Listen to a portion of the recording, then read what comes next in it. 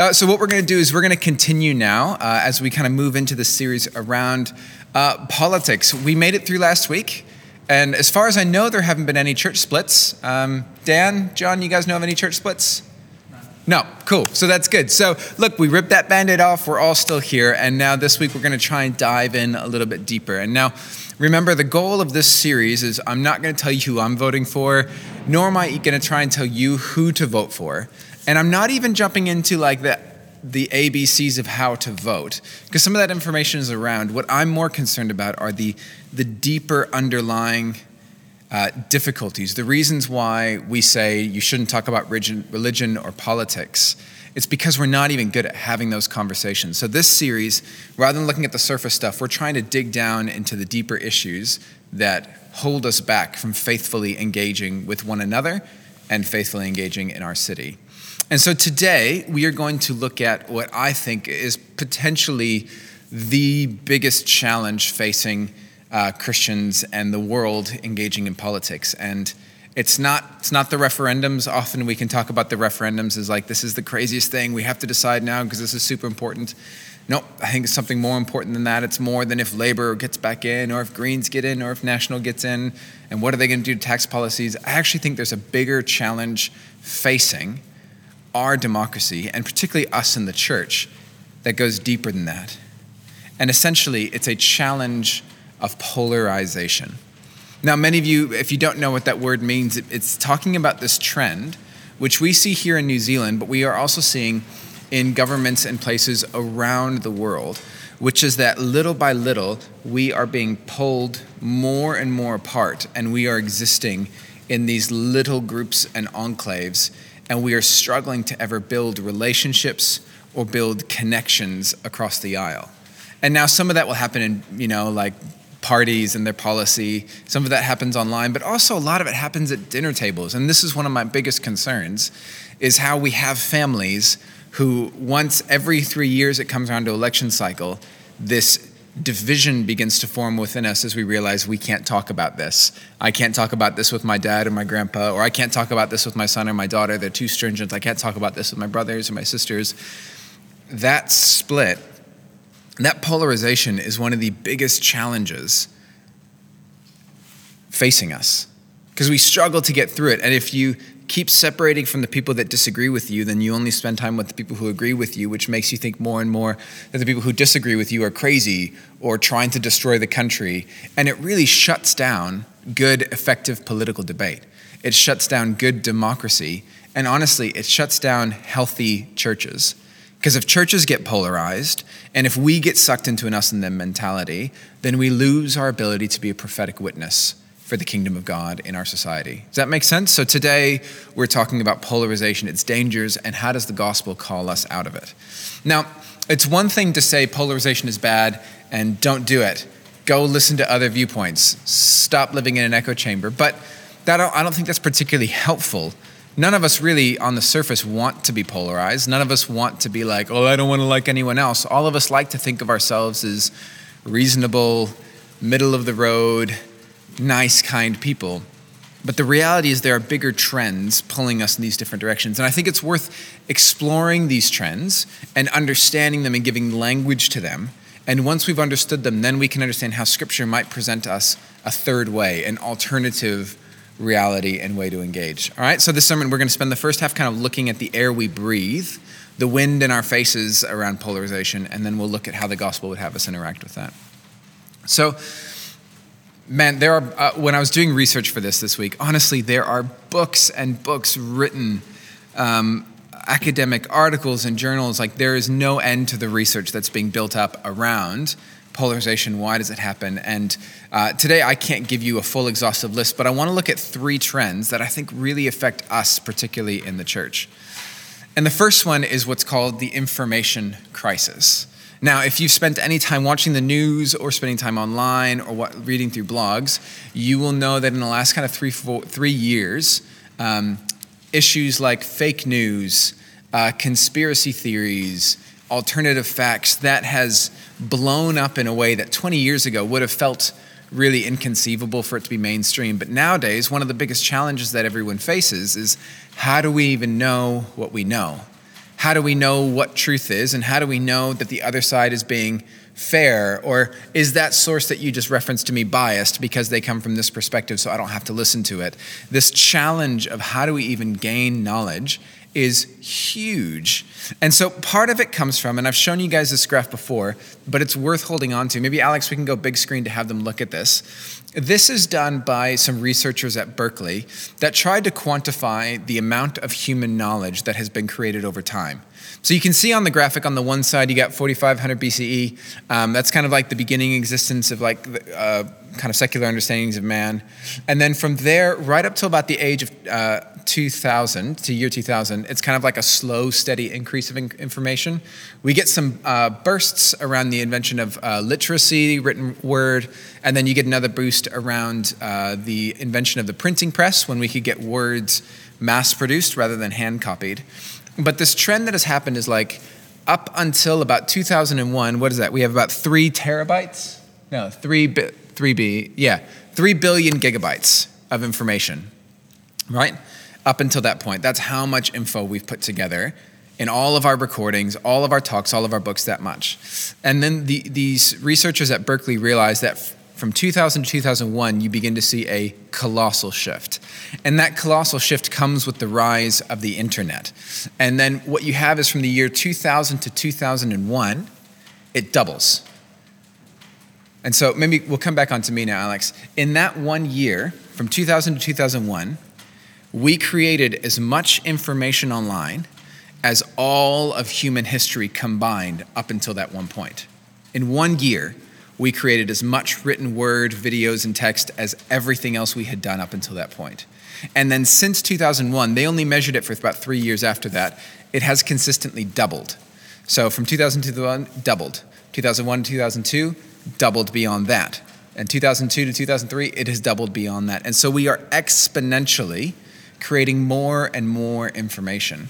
And Martin Gurry, who wrote a political science book around this kind of crisis that we're facing, he said, like, one of the things that even academics and researchers like him struggle with is as they're doing research, there is so much information. He realized that there's always another counterpoint. There's always another viewpoint. And so even when he was trying to gather information, he found himself uncertain and unsure because he thought there could always be another thing to be said. So he said this: when proof for and against approaches infinity, so if proof for and something approaches infinity, a cloud of suspicion about cherry-picking data will hang over every authoritative judgment. And so what he's saying is that since 2001, as we've created more and more information, there's so much info that we cannot control it all. There's too much to even know. There's too much to even learn. And so we live in an atmosphere of doubt.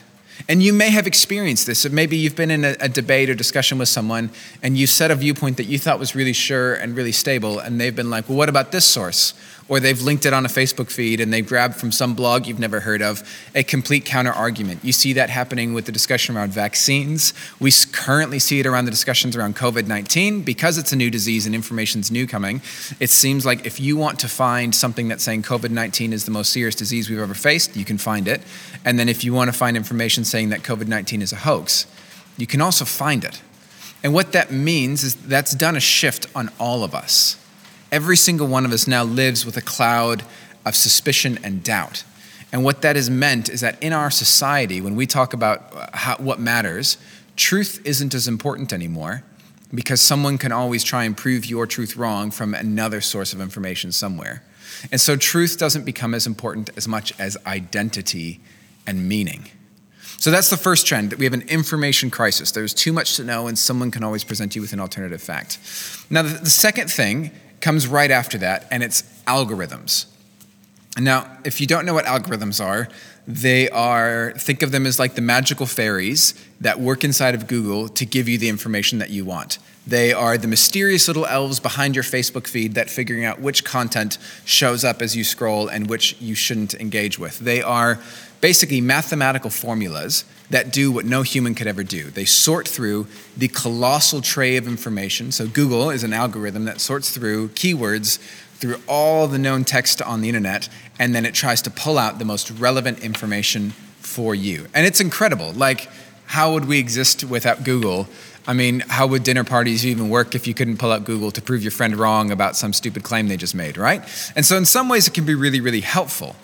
And algorithms can really help us to sort through everything, and we rely on them more and more and more and more. And even most tech companies, so whether it be Twitter or Facebook or even Snapchat, often the most valuable properties that they have is not just the media on their site. Their most valuable property is their algorithm that picks what information you see and how to get you to engage with it. And now algorithms, on the one hand, they can make us feel a bit misled, because we think that when we type into Google, what's this? It will try and give us an accurate picture of reality. It will try and find the true information for us. But the truth is, algorithms, particularly on social media networks, are not there to give you truth. They're not designed to give you objective, true reality. They are designed to give you what you will engage with most. They're designed to give you what you want. And they are looking for likes, they're looking for shares, they're looking for comments. Even on Facebook, as you're scrolling through, how long you pause and hold on a video, even if you don't enter into it, if it's automatically playing, how long you watch it is tracked and monitored and fed into that algorithm. And so Facebook, Twitter, Snapchat, Instagram, they're all designed very much to try and give you what will keep you engaged and clicking. And now that's different from truth. What we want is not often from what we need. And what happens is the algorithm begins polarizing us to give us more and more of what we want. So again, this was from an American scientific journal that did a study on Twitter, and this is what they basically built. What they did is they built a study that looked at retweets. So in Twitter, if someone says something, you can share it as like a retweet so your followers can see it. And they tracked retweets of emotive, political, or moral language, which is basically all of politics and feels like everything in the world nowadays, because somehow it's all emotive, religious, and moral. But they looked at who shared what from where. And so they looked at these in like kind of roughly conservative and then more liberal kind of groupings. And so apologies, this was done in America, so it's flipped. When they have red, it's over here, red actually is conservative Republican and blue is Democrat, which is backwards from what it is here. So this is more right-leaning conservative, this is more left-leaning progressive. And what they found is when it came to tweets with high emotional language, a moral language that would often be connected with a political post or issue, when people shared those, more often than not, they only shared things that came from within their political ideology. They shared people who agreed with them, their opinions that resonated with them, and that in turn linked to more sharing and more sharing and more sharing. And what you can see here are the lines of who shared from what. And same with the conservatives. Conservatives will share what conservatives say, and it builds this echo chamber, and the algorithm realizes that people are engaging with that, so it keeps feeding you more images, more posts, more news stories, more blog posts, everything. It feeds you more and more of that because you're going to reshare it, which is what they think you want. And even there, you'll see in the middle, Alex, you want to go full screen here? You'll see that there are some ties in the middle between the left and the right. Some of those are done in goodwill. You occasionally get people meaningfully and helpfully dialoguing with someone from the other side. But also they found a huge majority of those shares were actually done for like, how do you say it? They're like hate shares. You can come back to me now, Alex. They're done in a way that a progressive person could share a conservative viewpoint just so they could tear it down and then look really good by like smashing it. So even when we engage to build up group identity. We engage to build up our own ideas, and the algorithm recognizes that. And so you may find that even if you have a YouTube app on your phone and you're watching and you're engaging with that, if you start watching a political group that you really dislike and you kind of hate watch them to be like, oh, I can't believe they're so bad, they will keep feeding you more of that because they know you'll get engaged with it and you'll do the angry comments and you'll do the dislike button. So algorithms, the challenge is we live in digital worlds. Like that's just our life now. We live online, our world is shaped online, and our perception of the world is shaped by these algorithms. And the danger is we often think these algorithms are balanced and neutral, showing us the true reality of the world. They're not. Increasingly, the algorithms themselves are polarizing us into our own echo chambers so that we only hear what we want to hear. And we are creating that. So you have the information crisis. We don't know what's true. And then we have the algorithms polarizing us into these different spaces. And then finally, you have the challenge for media. Now, I can almost imagine there'll be someone like Ken, you might be watching this, and you'll be like, I don't understand half of that stuff, and you're not a Facebook user, and God bless you. You're so much healthier for it. But the challenge of information and the challenge of algorithms has now affected also mass media. That would affect the news stations that we watch, that would affect print, the newspapers that we read. They themselves are affected by this. And they're affected in this way. Previous to the internet, they kind of held the monopoly on information. If you wanted to know what was going on, you'd turn on the news at 6 p.m., right? If you wanted to get in-depth analysis, you'd watch QA or something or the Sunday night program for that good depth analysis. And if you were really engaged, you'd go to the New Zealand Herald, and this filled your perception of the world. But those mainstream media groups, they've had the same challenges as everyone else. In the information overload, they are struggling to get airtime. There are a few TV shows that do fair and balanced news. QA still runs, but who watches it? Hardly anyone. That's the reason it has like these weird dead time, grave time slots. Meaningful, deep political engagement on prime time just does not happen because people don't engage with it anymore. We want stuff that's quicker and better content.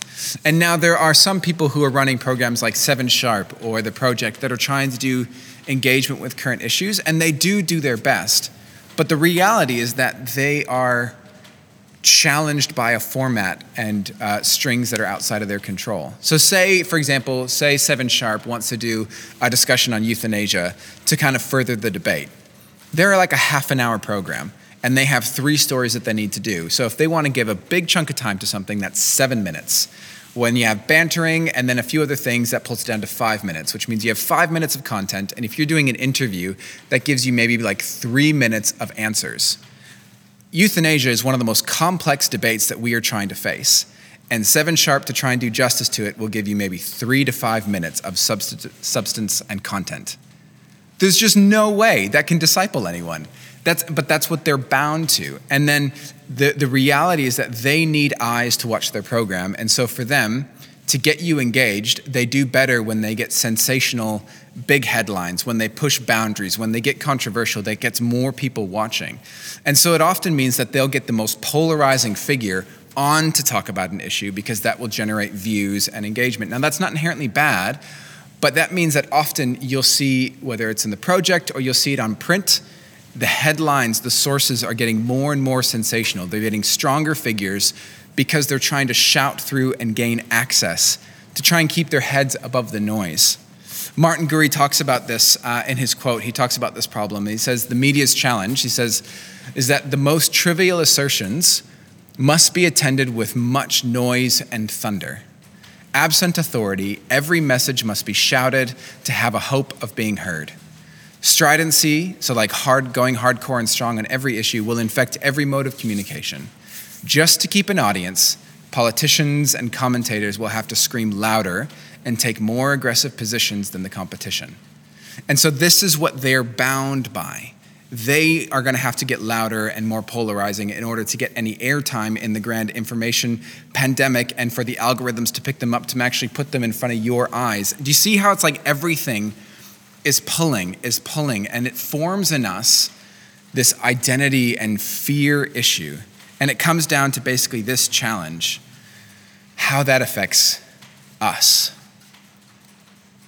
Now, I know that might have been a lot, but bear with me because it does actually have really big effects on how that interacts with us. If truth can always be challenged, and if algorithms are forming us into these group identities and the media is doing what it can to push us and the incentives push us there as well, what happens is politics then becomes less about truth, less about good policy for the country, and it becomes more about our identity, more about who we perceive ourselves to be. And then we fight and argue based on our identity.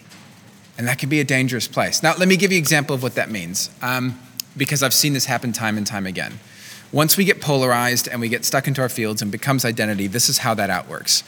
Imagine you're scrolling through Facebook, and then you see this really well done, polished 5-minute video on the refugee crisis that was happening in Europe. And you see kids struggling, you hear about the numbers of people who are drowning and dying, and so you decide this is really important. So you click share. And beyond clicking share, you actually write a headline that's like, this is an atrocity. We here in New Zealand, we need to do our most to meet the needs of these poor refugee people, and we need to open up our doors to let them in. So you post that because you feel deeply about it. And then what happens is guaranteed, there's probably some uncle that you haven't seen in ages, or maybe some high school friend that you had a casual acquaintance with, who suddenly jump onto your feed and they start commenting.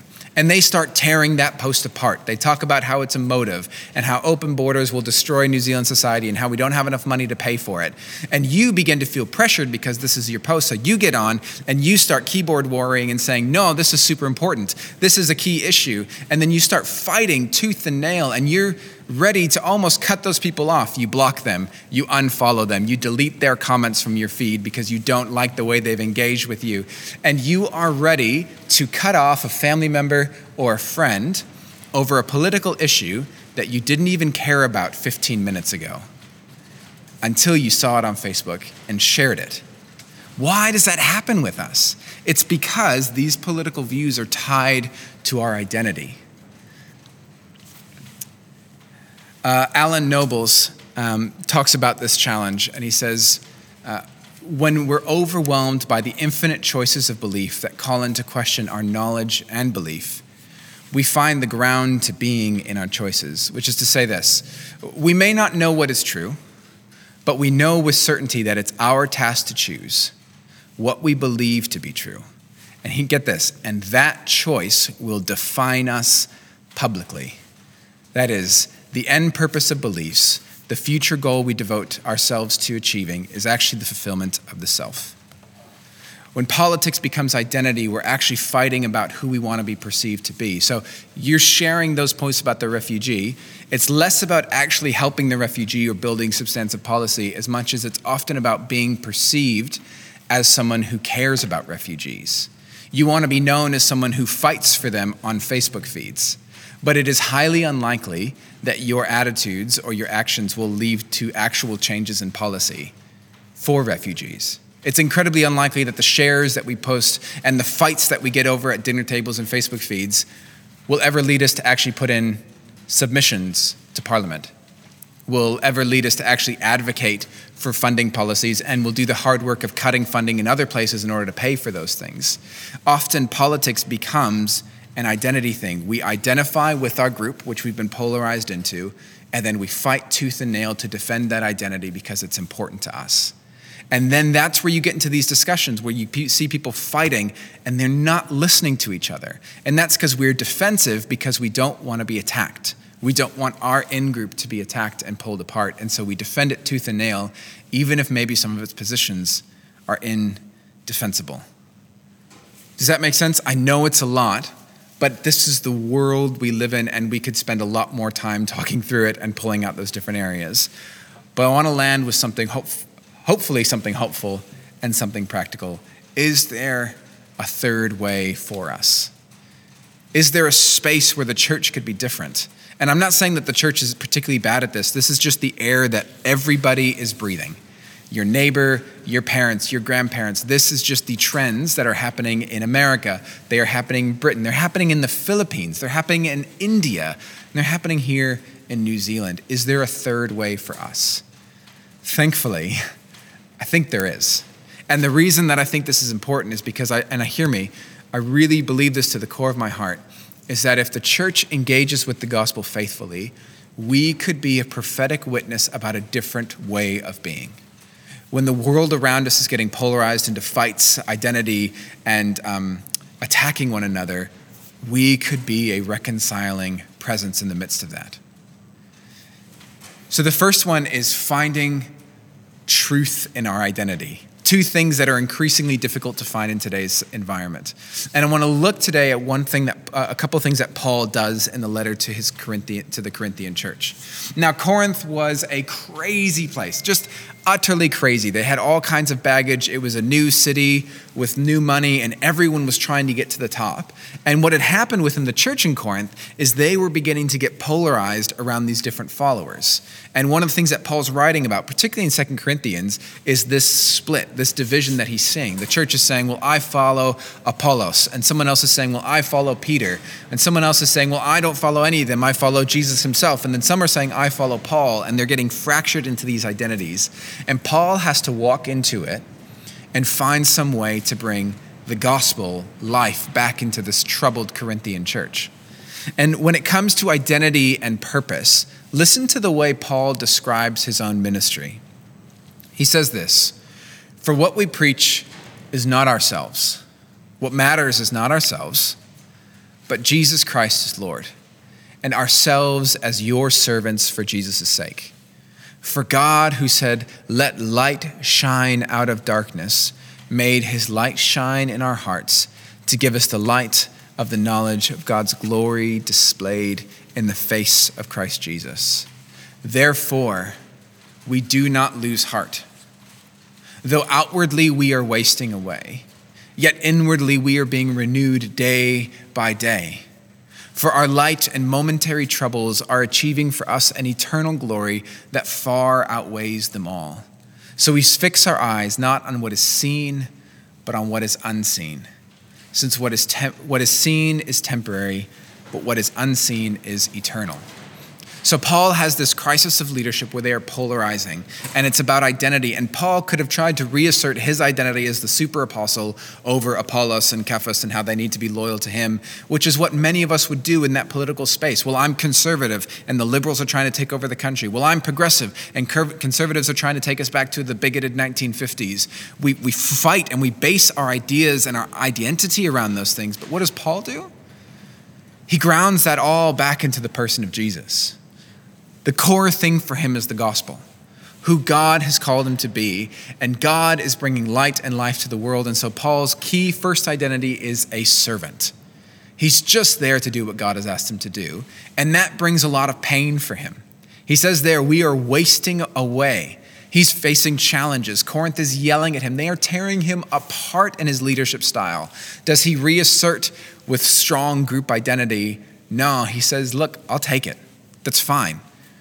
We are struggling in all those things, but inwardly we are being renewed by the truth of where we are going. And then he says that key line, so we fix our eyes on not what is seen, but what is unseen. Since what is seen is temporary, but what is unseen is eternal. And the call for us as Christians is we need to engage in politics. We do. We need to have firm convictions about them. We do. And some of you might even go up and join a political party one day. Maybe it be National, Labor, Greens, whoever. You may feel the deep call to go and participate and serve in that way. You should have those convictions, but your identity is not placed within those groups. You are called to a different kingdom. And so even if you may believe deeply in a lot of conservative principles, your identity is not bound as being a conservative. You can challenge the conservatives when they do wrong. You can feel free to welcome pushback because it doesn't challenge your identity. You know who you are. You are a follower of Jesus, and you focus on what is unseen. So those little pushes don't matter too much. So ground your identity not in these partisan politics as this or as that. Don't take it personally when someone challenges a policy of a party you care deeply about. Humbly listen and engage because it doesn't change who you are. You're a Christ follower. Hold your identity in that. The second one is calling us to be a reconciling presence. Paul then builds off of that letter in the midst of this polarized Corinth where they're following these different leaders. He then says to them this, "So from now on, we regard no one from a worldly point of view. Though we once regarded Christ in this way, we do so no longer. Therefore, if anyone is in Christ, the new creation has come. The old has gone and the new is here. And all of this is from God, who reconciled us to himself through Christ and gave us the ministry of reconciliation. That God was reconciling the world to himself in Christ and not counting people's sins against them." And listen to this, church. "He has committed to us the message of reconciliation.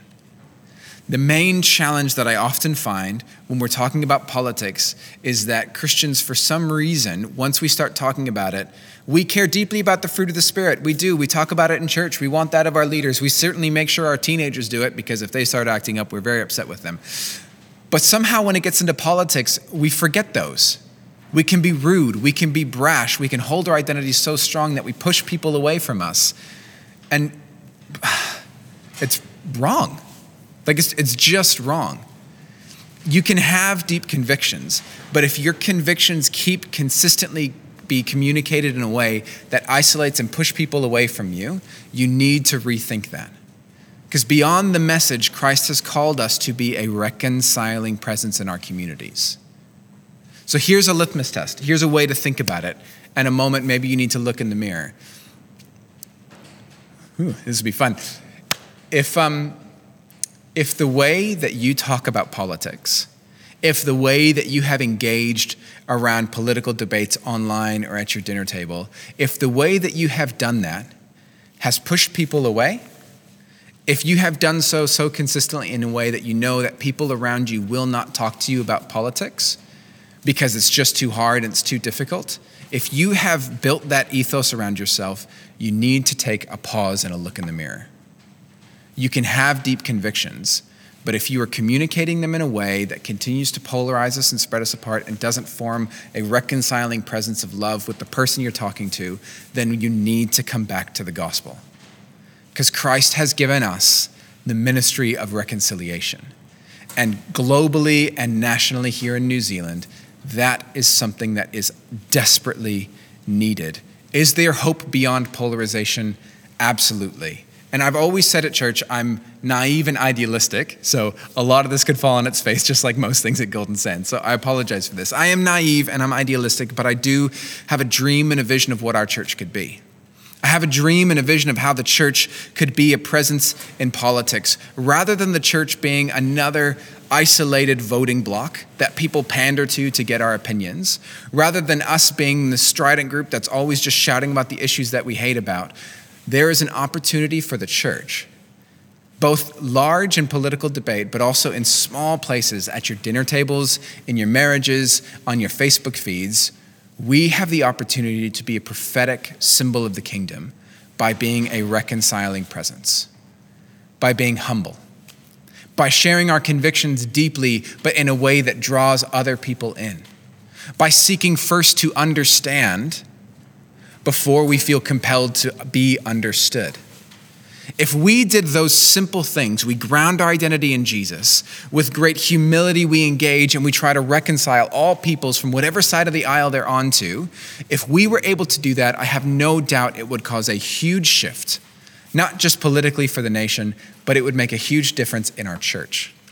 It would make a huge difference in this room, in this foyer when we talk about it. It'll make a difference in your families. It'll make a difference on your relationships. And that's what I care more about.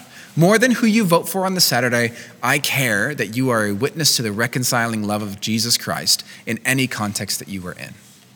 We have that opportunity, but it requires an identity rooted in Christ that is not defensive when our political views are challenged, and it requires a humility to listen and seek to understand, and above all, to long to reconcile the people in front of us to the love of God in Jesus. There is hope. There is potential, and you and me could be a part of that.